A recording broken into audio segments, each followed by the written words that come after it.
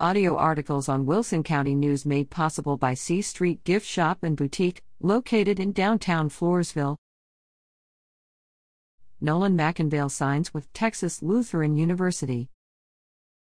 Cloth High School senior Nolan McInvale says goodbye to blue and gold and hello to black and gold as he signs his letter of intent on April 16 to continue his academic and athletic journey at Texas Lutheran University in Seguin.